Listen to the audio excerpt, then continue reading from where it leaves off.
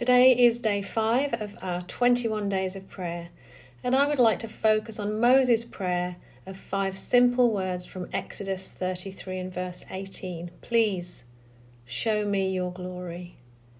God answered this prayer and hid Moses in a little cleft on Mount Sinai and covered his view until he stood before him.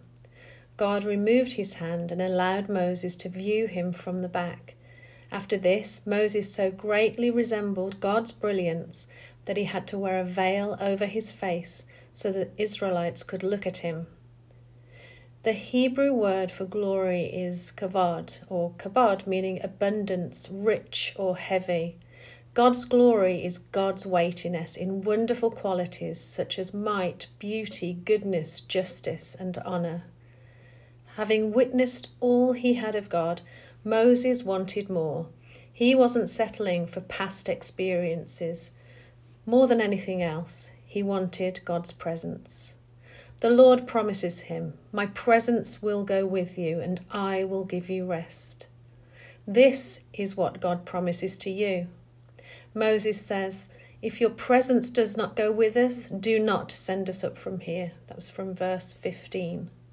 Moses would rather die in the wilderness than to go on without the Lord.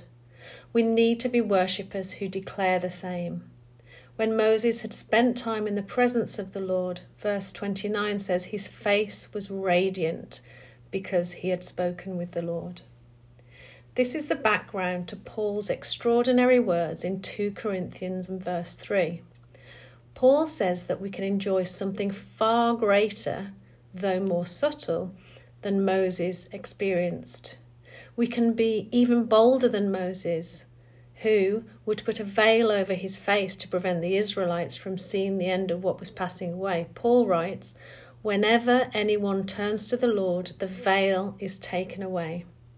Now the Lord is a spirit, and where the Spirit of the Lord is, there is freedom. And we all, who with unveiled faces contemplate the Lord's glory, we are being transformed into his image with ever-increasing glory, which comes from the Lord, who is the Spirit. That was from 2 Corinthians 3:16. God's manifest presence, the power of the Holy Spirit within us, makes experiencing kabod possible. When we pray, "Lord, show me your glory," we're actually praying, "Father, reveal to me who you are." And if the Lord does give us a revelation of his glory, it's a revelation of how he wants to be known by us. Paul is telling us, once you get this revelation of God's glory, of his love, mercy, grace, long-suffering, and readiness to forgive, the Holy Spirit will continually open your eyes to more of these aspects of his nature and character. You'll have an ever-increasing revelation of God in the way he wants to be known by you. Let's pray. Lord, thank you that we are all created for your glory. I pray as we enter this new season and we contemplate, behold, and commune with you, that we are transformed, resulting in us reflecting you to all we encounter. From glory to glory. Amen. In our reflection today, we will consider the word glory.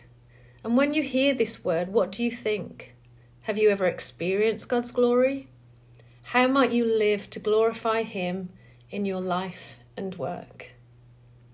Today's prayer focus will be praying for our 3 prayer requests and also for our worship director, Zach, and his family. Thank you for listening and have a blessed day.